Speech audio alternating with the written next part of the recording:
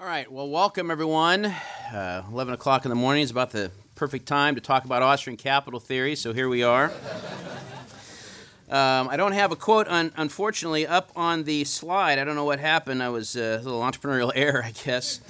But I do want to read this from Ludwig von Mises's essay, Planning for Freedom. He says, quote, "There are no means by which the general standard of living can be raised other than by accelerating the increase of capital as compared with population." And his main point there is if we want to increase our standard of living, if we want to contribute materially to human flourishing, we need to stop thinking of capital as a dirty word and in some sense put the capital back in capitalism.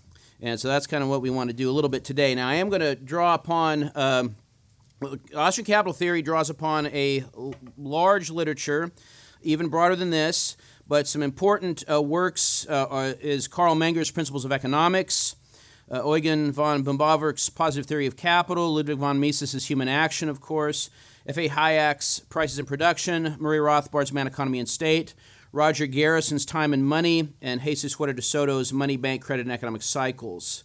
The last three there are sort of, in some sense, periodic culminations of received wisdom about Austrian capital theory. I know that there is other literature out there, but this is a good starting point. This will give you hours of reading pleasure if you start here. Now, if we're going to talk about capital theory, it is helpful and I think really important to understand what we mean by capital. What is capital? Is capital a stock of capital goods? Is it a pot of money available for investment? Is it a set of homogeneous, non-human factors of production we represent with K, as in das Kapital? The short answer to those is no, actually. Mises provides the answer to what is capital in human action. He refers to it as the sum of the whole complex of goods destined for acquisition, evaluated in money terms. Right? So it is, sort of, a stock of capital goods, but it is also not just a stock of capital goods because it's the set of capital goods, the goods destined for acquisition, evaluated in monetary terms. So that phrase, destined for acquisition, means production goods, goods that are used for production and sale of products. Goods that are factors of production. Produced means of production. The phrase evaluated in money terms indicates that it is a capital, as we understand it, is a monetary accounting fund. A monetary accounting fund embodied in capital goods. Right? And so, as Mises says, as such, capital, this sum, is the starting point of economic calculation. If an entrepreneur wants to know, have they done good? Right, this past year, right? Can they be like little Jack Corner, right? He says, "Oh, what a good boy am I," at the end of the year. You compare the capital value of the firm. Has the firm's capital value increased or decreased? And if they've made profits and they've invested wisely, the capital value is going to increase. And if they either make foolish decisions and blow all their, well, maybe not foolish, but they make the decision to blow all of their income on bubblegum, cotton candy, and ticky-tock, or they just make unwise investments, their capital is going to shrink, right? And so capital is a key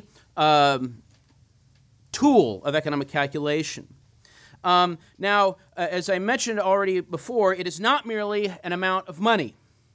Mises, later on in Human Action, says this, quote, "There is no such thing as an abstract or ideal, quote-unquote, capital that exists apart from concrete capital goods. Capital is always embodied in definite capital goods and is affected by everything that happens with regard to them. The value of an amount of capital is a derivative of the value of capital goods in which it is embodied." So as the value of capital goods go, so goes an entrepreneur's capital, right? And so we don't want to fall, if we don't understand this, we will fall into two perhaps different errors. We could see that capital is just a bunch of physical goods, apart from economic calculation. or we see that capital is just a pot of money apart from the actual capital goods. And so we need to remember that it is essentially the sum of complex of capital goods evaluated in monetary terms according to appraisement by the entrepreneur. So what I want to do with this lecture, I want to start by looking at capital value. I'm just going to talk through it. I'm not going to get very numbers heavy here. But the capital value of an enterprise, if we want to talk about, Dr. Herbner mentioned yesterday in his lecture on subjective value and prices, talked about how prices of goods for both consumer goods, or the prices of products, shall we say, the prices of products compared to the sum of the prices of the factors of production, both contribute to allowing producers to calculate the capital value of the firm, and hence help investors know, capitalists know, should I invest in buying shares or buying the assets of this firm or that firm. To understand the capital value of the enterprise, we have to recognize that the capital value of the enterprise is the sum of the monetary value of the assets minus its liabilities. Right? And so the basis for capital, the capital value of an enterprise, is the capital value of the assets owned by the enterprise. That's like the business, not the Starship Enterprise. It's not related to Star Trek. And so the current value of the asset is the sum of an asset's discounted marginal revenue product over the course of the duration of serviceability of the capital good. Right? Now, the discounted marginal revenue product, as you may know, is the marginal revenue product generated by an asset discounted by the interest rate, right? Because, as was discussed earlier today, when somebody invests in the present, they invest in, say, buying a machine that they're going to use to produce a product they're going to sell for revenue. That revenue is going to be reaped in the future, but they have to invest now. Right? But because that revenue is going to be reaped in the future, because of time preference, the present value of that future revenue is not going to be equal to the amount of the revenue brought in the future. Right? So it's going to be discounted. And so that's why what matters is the discounted marginal revenue product, not merely the marginal revenue product. Right? So the discounted marginal revenue product is the marginal revenue product of the factor, the amount of revenue, additional revenue attributed to using this unit of a factor of production, in this case a capital good, discounted by the interest rate. And so in some sense you can say, well, then the root of the discounted marginal revenue product is the marginal revenue product and the interest rate. The marginal revenue product is determined by the productivity of that factor, the marginal physical product of the factor. How many units, more units can we produce by using this factor than not, times the price of the product. Right? And so, for instance, let's suppose that we are thinking about buying a computer. A computer that we're going to use for 5 years before it either wears out or it becomes obsolete. It gives up the ghost of the machine. And so we try to figure out how much are we willing to pay for this computer, right? Well, it's going to be dependent partly upon how many extra units of sales can we get, how much more spam can we sell, for a particular period of time, for say a year from now, by using this computer for 1 year, and then we multiply the number of additional sales by the price of the spam, if you will, which runs right around $3.98 at Walmart if you're concerned about these things. And so you calculate these things, and you find out, let's suppose that the marginal revenue product is $990, right? $990. Well, if the interest rate, let's say, is 10%, so the social time preference is approximately 10%, then you will discount that $999 according to the interest rate, and so the present value of the $990 you'll get a year from now, the present value that's going to be $900, right? But that's just for 1 year, right? Now, this computer has 5 years of service. Right? You would get 5 different discounted marginal revenue products, but the discounted marginal revenue product is not going to be identical for every year, because the second and the third and the fourth and the fifth year of this revenue is going to be 2 and 3 and 4 and 5 years farther down the road. And so the discounted marginal revenue product will be discounted by the interest rate over a longer period of time. But each year's worth of revenue will be discounted, and so if we sum up then the sum of the 5 discounted marginal revenue products over the 5-year time, it turns out that maybe this computer then, if we assume sales and prices to be constant, would be close to $3,753, which would tell the entrepreneur we think that's what this computer will generate for us in terms of present value. So we don't want to pay, say, $4,000 for a computer that's going to generate a present value of $3,753. If we did that, we would be a loser. And that's not the goal of a producer. We want to be a winner, a profiteer, one might say. So the moral of the story is capital value is affected by many things. It's affected by the productivity of the capital good, right? The more productive, physically productive the capital good is, the more output you're going to get by using this, and so the more revenue you're going to get by using this, so the greater the discounted marginal value product that you're going to get from this, and therefore the more this factor will contribute to the capital value of the firm. Secondly, the price of the product being produced, right?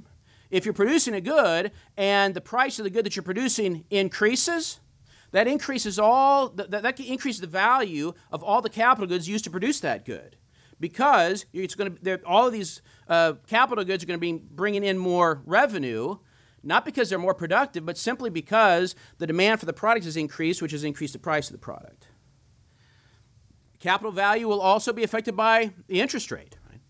If people's time preferences increase and become more present-oriented, the social rate of time preferences will increase, the interest rate will increase, and therefore these future marginal revenue products will be discounted at a higher rate, so the discounted marginal revenue products will be lower, so the capital value of the firm will be lower. Right?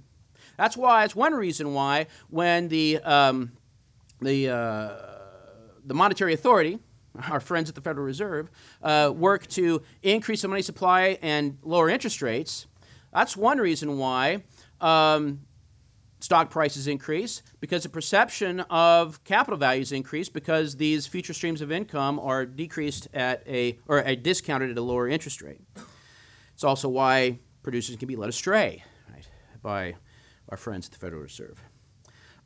Fourthly, the capital value is affected by the duration of serviceability of the capital good. Right, the longer period of time that the capital good is useful, the more marginal revenue products will be generated by this capital good, right? So if instead of the computer being able to be used 5 years, is actually be able to use 8 years, that will make the capital good even more valuable, right? Assuming the demand for the product stays constant and the productivity of the capital good itself doesn't decline noticeably. And so the capital value of a good, I forgot to move along. The capital value of a good, and hence the capital value of the firm, is affected by the productivity of the capital goods that are owned by the entrepreneur, the price of the product being produced and sold by the enterprise, the rate of time preference, and the duration of serviceability. So all these things impact capital, the capital value of an individual capital good, and hence the capital value of a enterprise, a firm. Now note that the top factor there that affects the capital value is the productivity of the capital good. The productivity of the capital good is determined by at least two things. One is the complementary factors with which they are used. Like if I want to make spam, and I don't have any, and I have lots of pork, but I don't have any machinery that I can use to process the pork and make into spam, that the pork itself is not going to be very productive. It's not going to help me make spam because I need these other complementary factors. I need other factors to work together with my pork to make spam. And so the complementary factors with which they are used impacts the productivity of any given factor of production, any given capital good. Secondly, technology. Technology is important. Every capital good embodies a particular technology. I mentioned machinery, right? I love watching. I don't watch it a lot, but every time I do watch it, I'm fascinated. This program, How's It Made? Have you ever seen How's It Made? I find that fascinating. And I sometimes show a video of How's It Made to my students, showing the process of a potato chip being made and how automated the potato chip manufacturing process is. From the moment the potato goes into the machine, it gets washed, it gets peeled, it gets sliced, it gets fried, it gets cooked, it gets packaged almost without being touched by human hands. It's an amazing process. I think that they call that machine the Nimbus 3000. I think is the machine that they use to do all of this. It's fantastic. They even have a machine with it's like a capital. These are all capital goods, mind you, with sensors on them. So when the potato chips go down the chute, they can identify if there's a bad chip, like this chip's excessively dark, like maybe a little burnt or something, and then the laser will sense it and immediately trigger an air blast to blow the chip off of the main drag. And on the one hand, what this does is that, it supposedly increases the uniform quality of the chips. It also makes it less likely that you're going to get like the little door prize. When I was a little kid, it's like a little door prize of, I got the dark chip this time. I got the super burnt chip. And it was a little bit different. It was kind of a fun little thing. Well, those days are gone because we've reached uniformity in our chip production. And so it was a pretty amazing thing. So all capital goods embodies certain technology. It's way different. Making those potato chips that way is way different than the capital goods used by, say, Julia Child when she made potato chips in her own kitchen. It's a whole different production process using a whole different set of capital goods. Right? Technology also is embodied in what we could call the production function.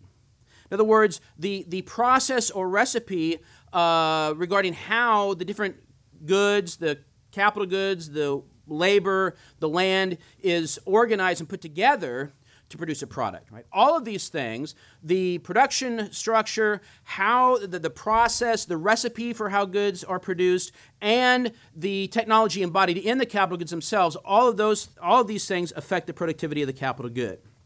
So, in other words, in order to understand and to get Austrian capital theory right, we must see that Austrian capital theory incorporates both the production structure and how the physical capital goods work together in an economic order, as well as the entrepreneurial appraisement process.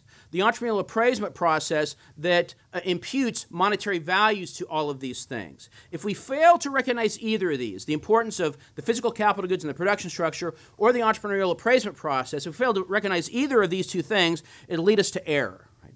Some errors worse than others, but in any event, we'll be left wanting. Right? So, let's talk about the production structure. The production structure is rooted in Menger's exposition of the interrelationship of economic goods. Menger, in Principles of Economics, sets out an excellent discussion of what makes something an economic good, and then talks about how economic goods aren't just a hodgepodge. The economic goods that are used in the economic order are not just sort of autonomous, atomistic goods just thrown together in a pot, and you do the hokey pokey, and that's what it's all about.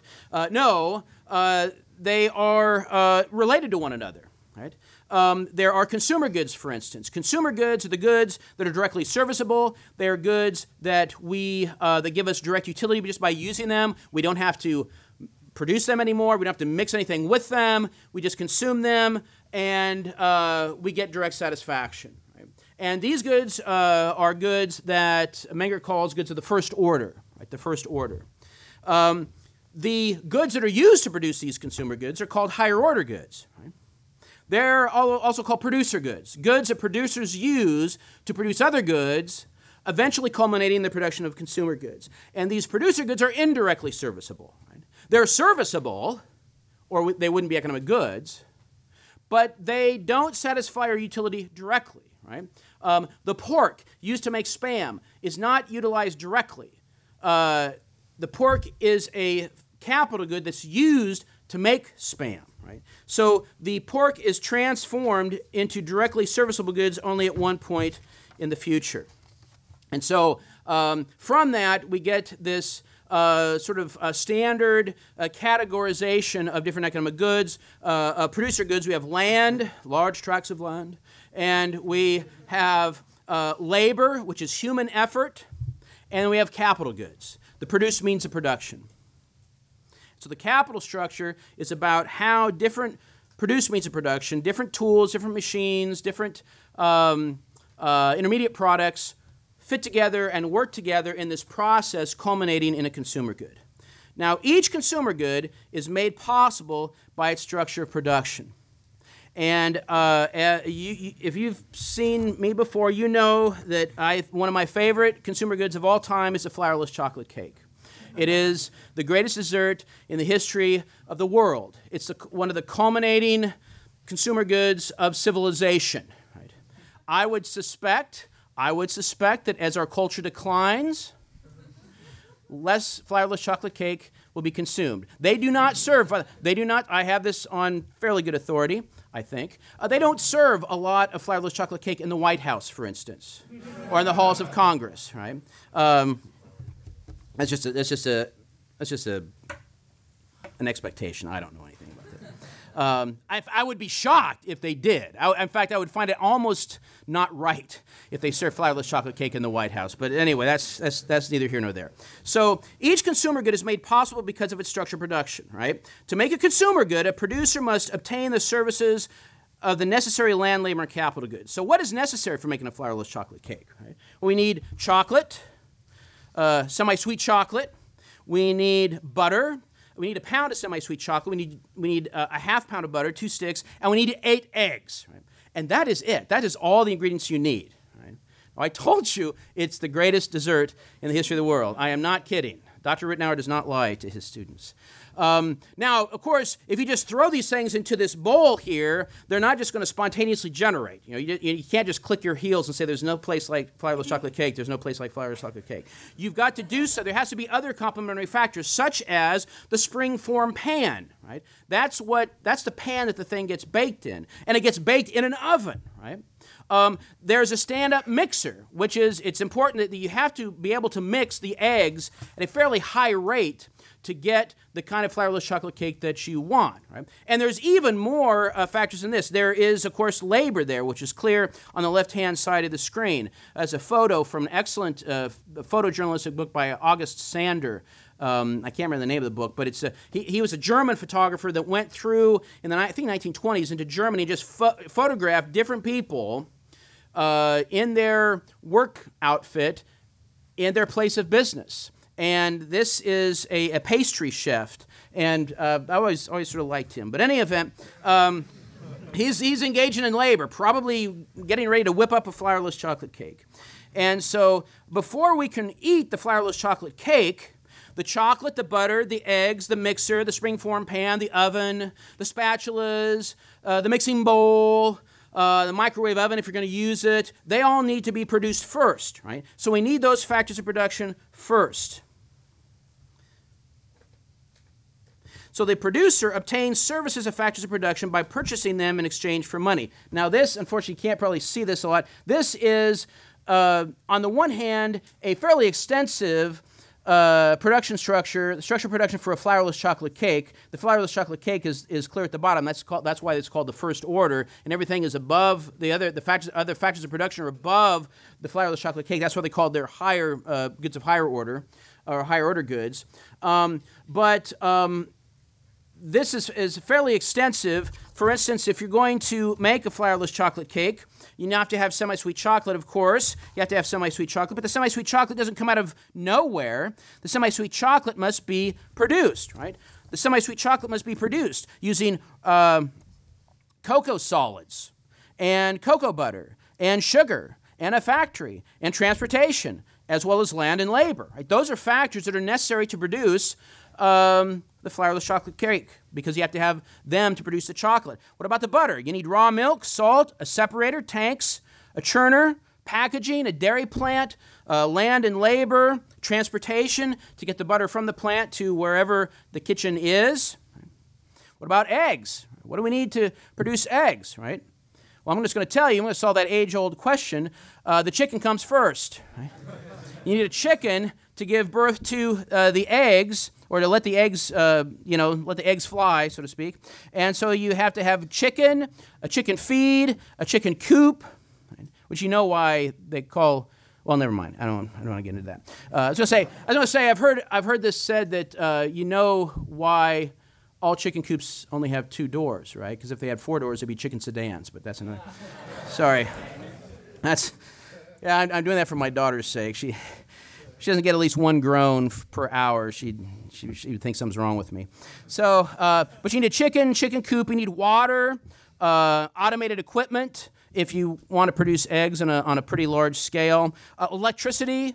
You need a chicken processing, a chicken egg processing sort of factory or plant. You need transportation, land, and labor. So you need all of these things to produce the eggs that are necessary to produce the flourless chocolate cake. So the producer obtains the services of all of these factors by purchasing them in exchange for money, which has already been discussed earlier today and the day before. And when the production of the lower goods is completed, the producer sells them for money, right? So the egg producer buys the chickens, the feed, the electricity for the chicken coop material, et cetera, et cetera. They buy that all for money, and they produce the eggs, and then they sell the eggs for money to either the grocery store, or maybe if you want to buy them direct, to the dessert maker. And then the dessert maker spends money on semi-sweet chocolate, eggs, and butter, and springform pans, and spatulas, and everything else. And then they use that to make flourless chocolate cake, and then sell the cake for money in their dessert shop. Desserts are us. So this process, then, the production process is a process by which producer goods at different stages, at each subsequent stage, is used to produce a product that is then used for other products to produce another product, which is then used by products at another stage to produce another product, ultimately culminating in the production of the consumer good at the lowest stage of production. Now, this understanding of the production structure is helpful for a number of reasons. One, it helps us understand how complex the economic order is. I mean, this is just, a rudimentary. This isn't even exhaustive. Right? An exhaustive production structure for flourless chocolate cake, you couldn't fit on one slide. This barely fits, and you can hardly read it. Right? But it's simple.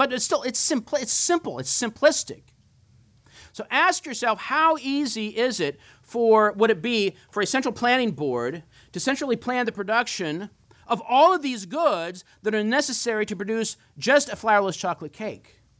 And a flourless chocolate cake is just one little consumer good for people with refined tastes.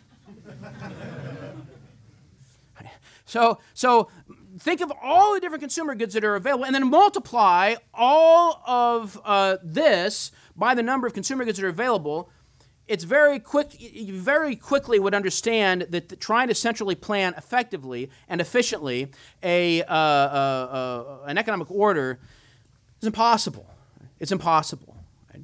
And I think every person in the social sciences that is sort of drawn to this idea, sentimentally or otherwise, to the idea of central planning, should at the very least first pick your favorite consumer good and try to trace out, as detailed as possible, the production structure that is required to produce that thing.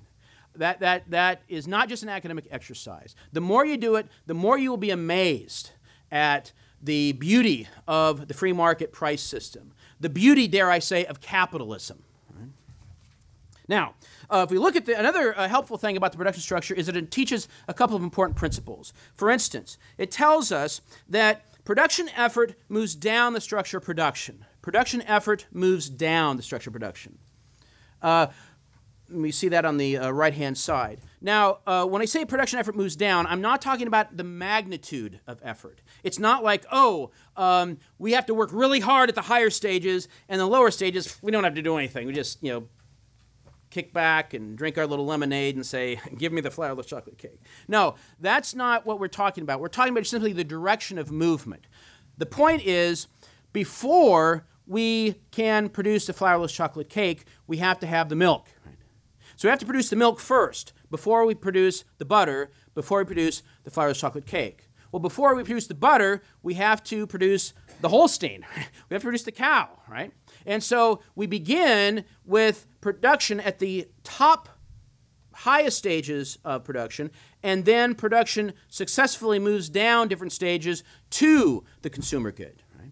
And so it turns out that the economic order does not depend on stimulating consumption enough. The economic order depends upon investment in production. Right?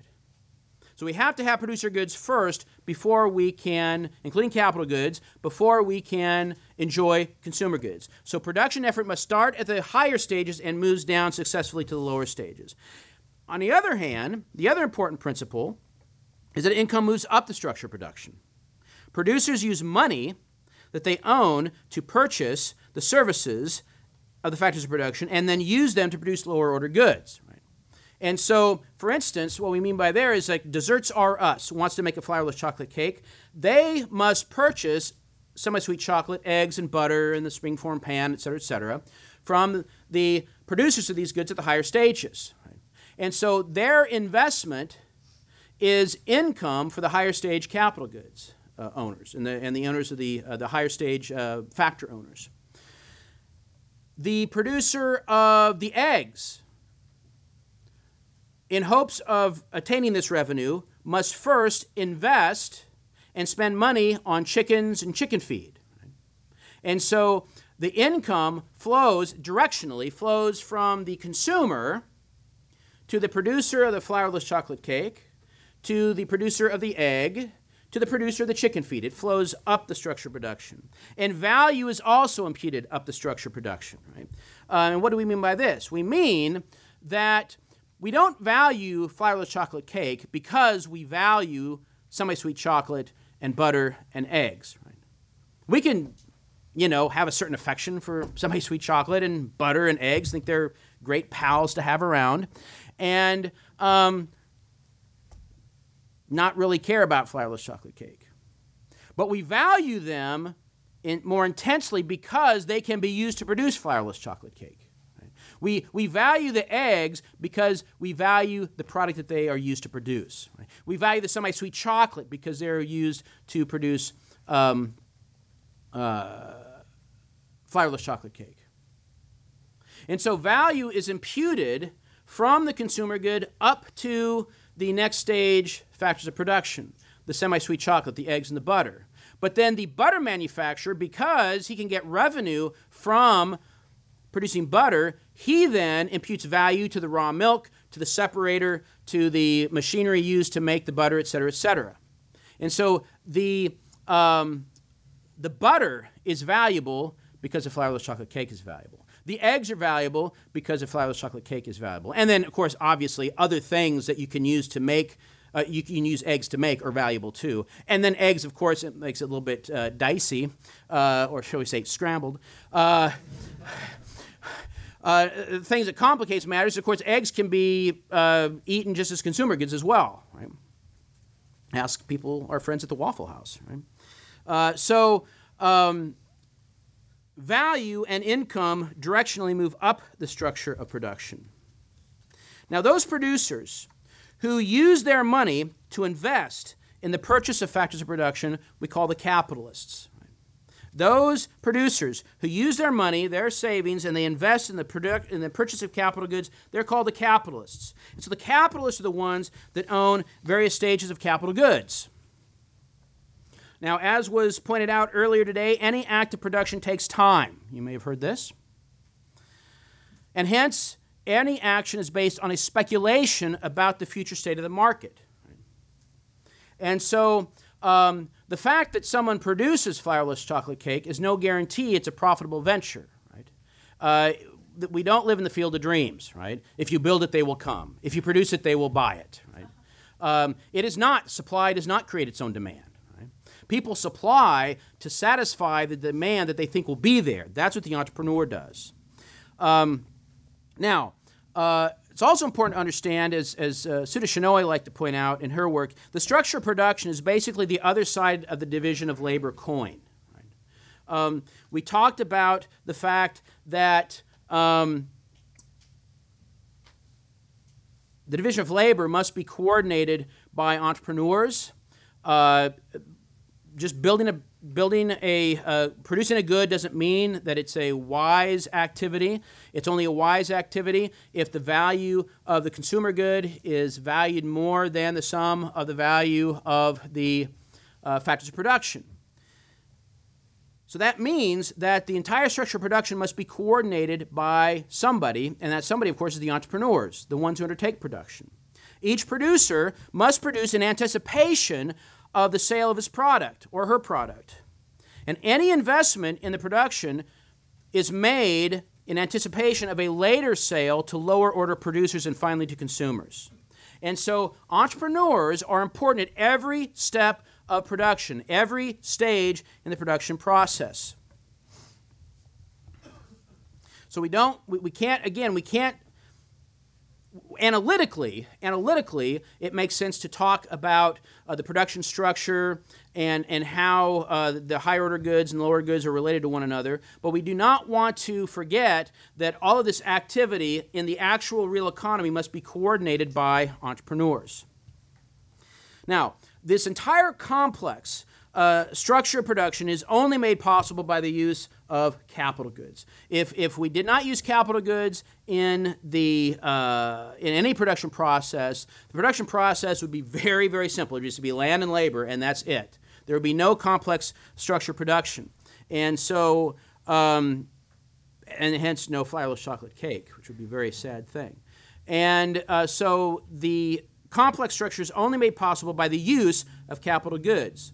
Now, using capital goods, therefore, is very good, it's very productive, it's very helpful, but using capital goods require longer, what Bumbaver calls more roundabout production processes, right? In other words, if we're going to make a flourless chocolate cake, we don't just set out and start doing it, right? We first have to produce the semi-sweet chocolate, the butter, and the eggs, right? So we have to do these things first. For instance, if I want to make a flourless chocolate cake, if Groucho wants to make a flourless chocolate cake, he has to buy a mixer of some sort. He probably will deem it wise to have a mixer. And he can think, well, maybe I want to buy the standing mixer. Well, standing mixer is going to cost approximately $500. And if he spends $500 on a mixer, he cannot spend that same $500 on something else, like a ping pong table, right? And so if he wants to buy the stand-up mixer, the capital good that's going to be useful in producing a flourless chocolate cake, he has to forego the spending of $500 on the ping pong table. So we can use the mixer to aid in his future production of flourless chocolate cake only by being willing to forego consumption now, right? The fun from playing ping pong. Right? So you have to make the age-old choice, flourless chocolate cake or ping pong. Right? And Groucho says flourless chocolate cake. Now, you probably know by now that there's restriction of present consumption is called saving. Right? So the restriction of consumption is saving. And then we take those savings and we direct saved resources to the formation and accumulation of capital good. That act is called investment. Right? So saving and investment go together. Right? They go together. People save not just to not spend. They save to direct those savings to investment, to the accumulation of capital goods, and thereby increasing the capital value of their enterprise. Now, why do they do this? If accumulating capital goods requires saving, requires restriction of present consumption, that means, oh man, we're gonna have to put it off. I can't have it all now. Really?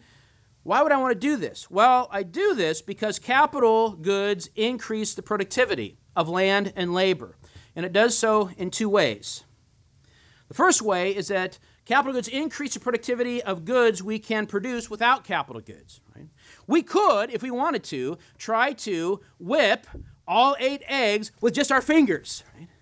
and we can move them really, really fast, and we could even not just move our hands fast, but move our fingers as we're doing it to try to mimic, and we could even do this, right?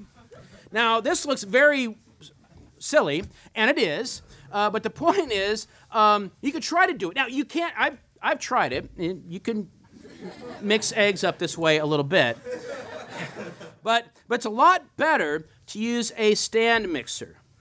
A KitchenAid stand mixer is much more productive. One, you put the 8 eggs in there and you hit the button and it just goes by itself. I think, well, that's, and it whips it a lot faster, and you get it to the sort of the mild frothiness that you need to have a really good flourless chocolate cake a lot quicker than if you used your hands. But on top of this, since it's standing there and it's doing its thing, that frees you up to melt the semi-sweet chocolate and the butter together. And it's like it basically increases, like doubles your productivity. Right? So instead of having to whip the eggs first and then melt the chocolate and the butter together, you can start whipping the eggs, and while you're whipping the eggs, you can, at the same time, melt the butter and the chocolate together, right? Doubling your productivity. So that's, this shows us that capital goods increases our productivity beyond what it would be without capital goods. There are certain goods we can produce without capital goods, but by having capital goods, we're more productive.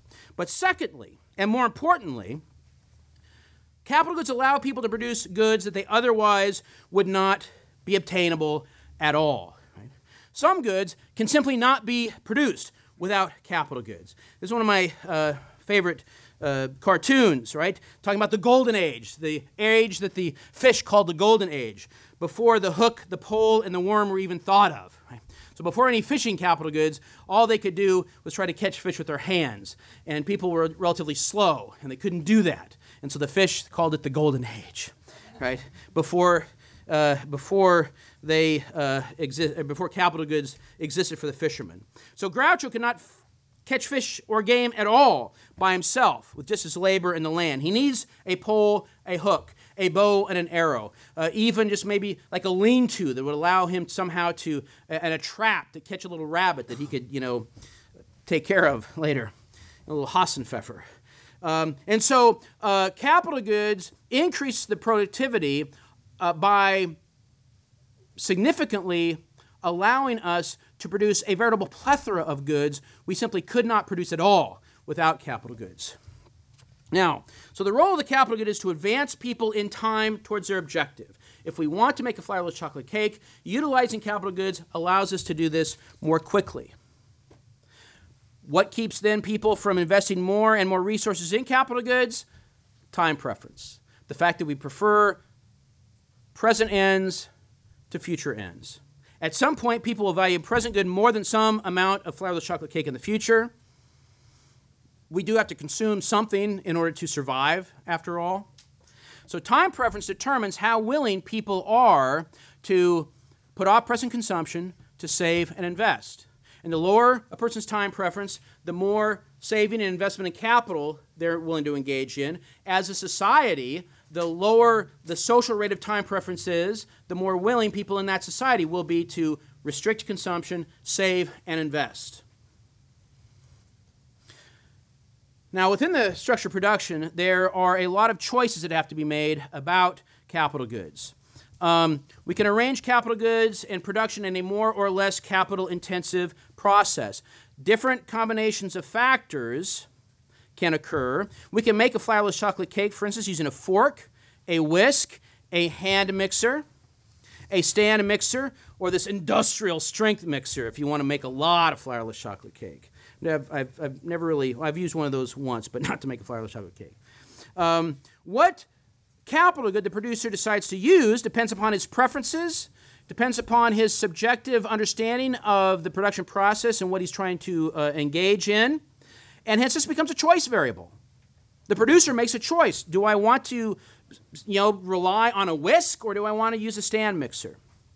Additionally, each capital good has a different degree of specificity, right?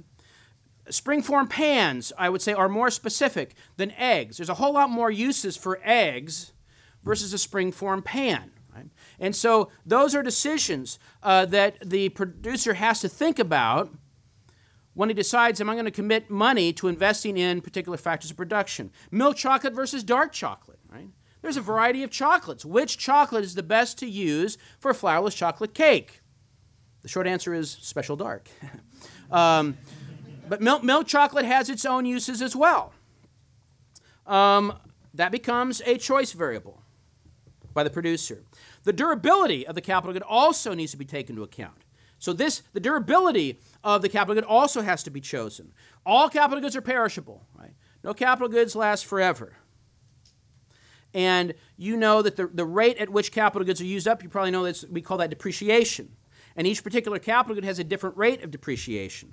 The eggs used to make the flourless chocolate cake are used up just like that. The minute they go into the bowl, they get mixed up. You can't extract them, right? You can't make the flourless chocolate cake and, let's extract the eggs and use them again. No, they're used up, right? The oven, however, in which the flourless chocolate cake is baked can last maybe for 15, 20, 25 years. Who knows? Here we have two choices of spatula, a flimsy spatula on the left and more sturdy silicone spatula on the right. Which capital good we use depends upon the choices and the desires of the producer. It's also a choice variable. Now, after a capital good wears out, we'd be back where we started if we did not save and invest further in maintaining our stock of capital goods over time. So each producer in the production process that has the option of either adding to his capital, maintaining his capital, or just consuming his capital. And maintaining his capital, keeping his capital available at the same level, or accumulating capital requires a certain threshold of saving. If we want to consume capital, we have to save it all. Right? Once we accumulate a certain amount of capital, we start using it to make flourless chocolate cake. But if we don't save any more after that fact, little by little, our capital goods start to wear out. And we don't replace them, and then we will be back to perdition. Now, the entire economic order consists of one integrated production structure, and this understanding has implications for macroeconomics. And this is where I'm going to have to leave with just a slide. The understanding of capital and capital structure is what allows us to see major differences between an Austrian understanding of macroeconomics and the approach of so-called modern macroeconomics. Both the Keynesian macroeconomics and neoclassical and monetarist macroeconomics involves massive aggregation, which obscures all of the insights of the structure of production, about the specificity and the heterogeneous nature of the capital goods. The capital goods are heterogeneous, with different uses, specificity, and durability. And they must be used in the right place at the right time, in the right combination of other complementary factors to be productive. All of that is abstracted if we take the Keynesian approach, where all investment is just the big I, right? Or the neoclassical approach, where capital is just the K. Right? All of the insights of Austrian capitalist theory are lost in these type of homogeneous aggregates. And the homogeneous aggregate approach fools people into thinking, well, if this is the case, we just need to stimulate spending on these things, right? If we just stimulate spending, if we just increase the amount of money that we call investment or capital, then we're all better off, right? We're all better off. And so we can do that, right? We can do that. But if we do that by simply inflating the money supply, so we can stimulate more investment without actually voluntary saving, let's say bad things will happen. And you will hear about that in the lecture on the business cycle.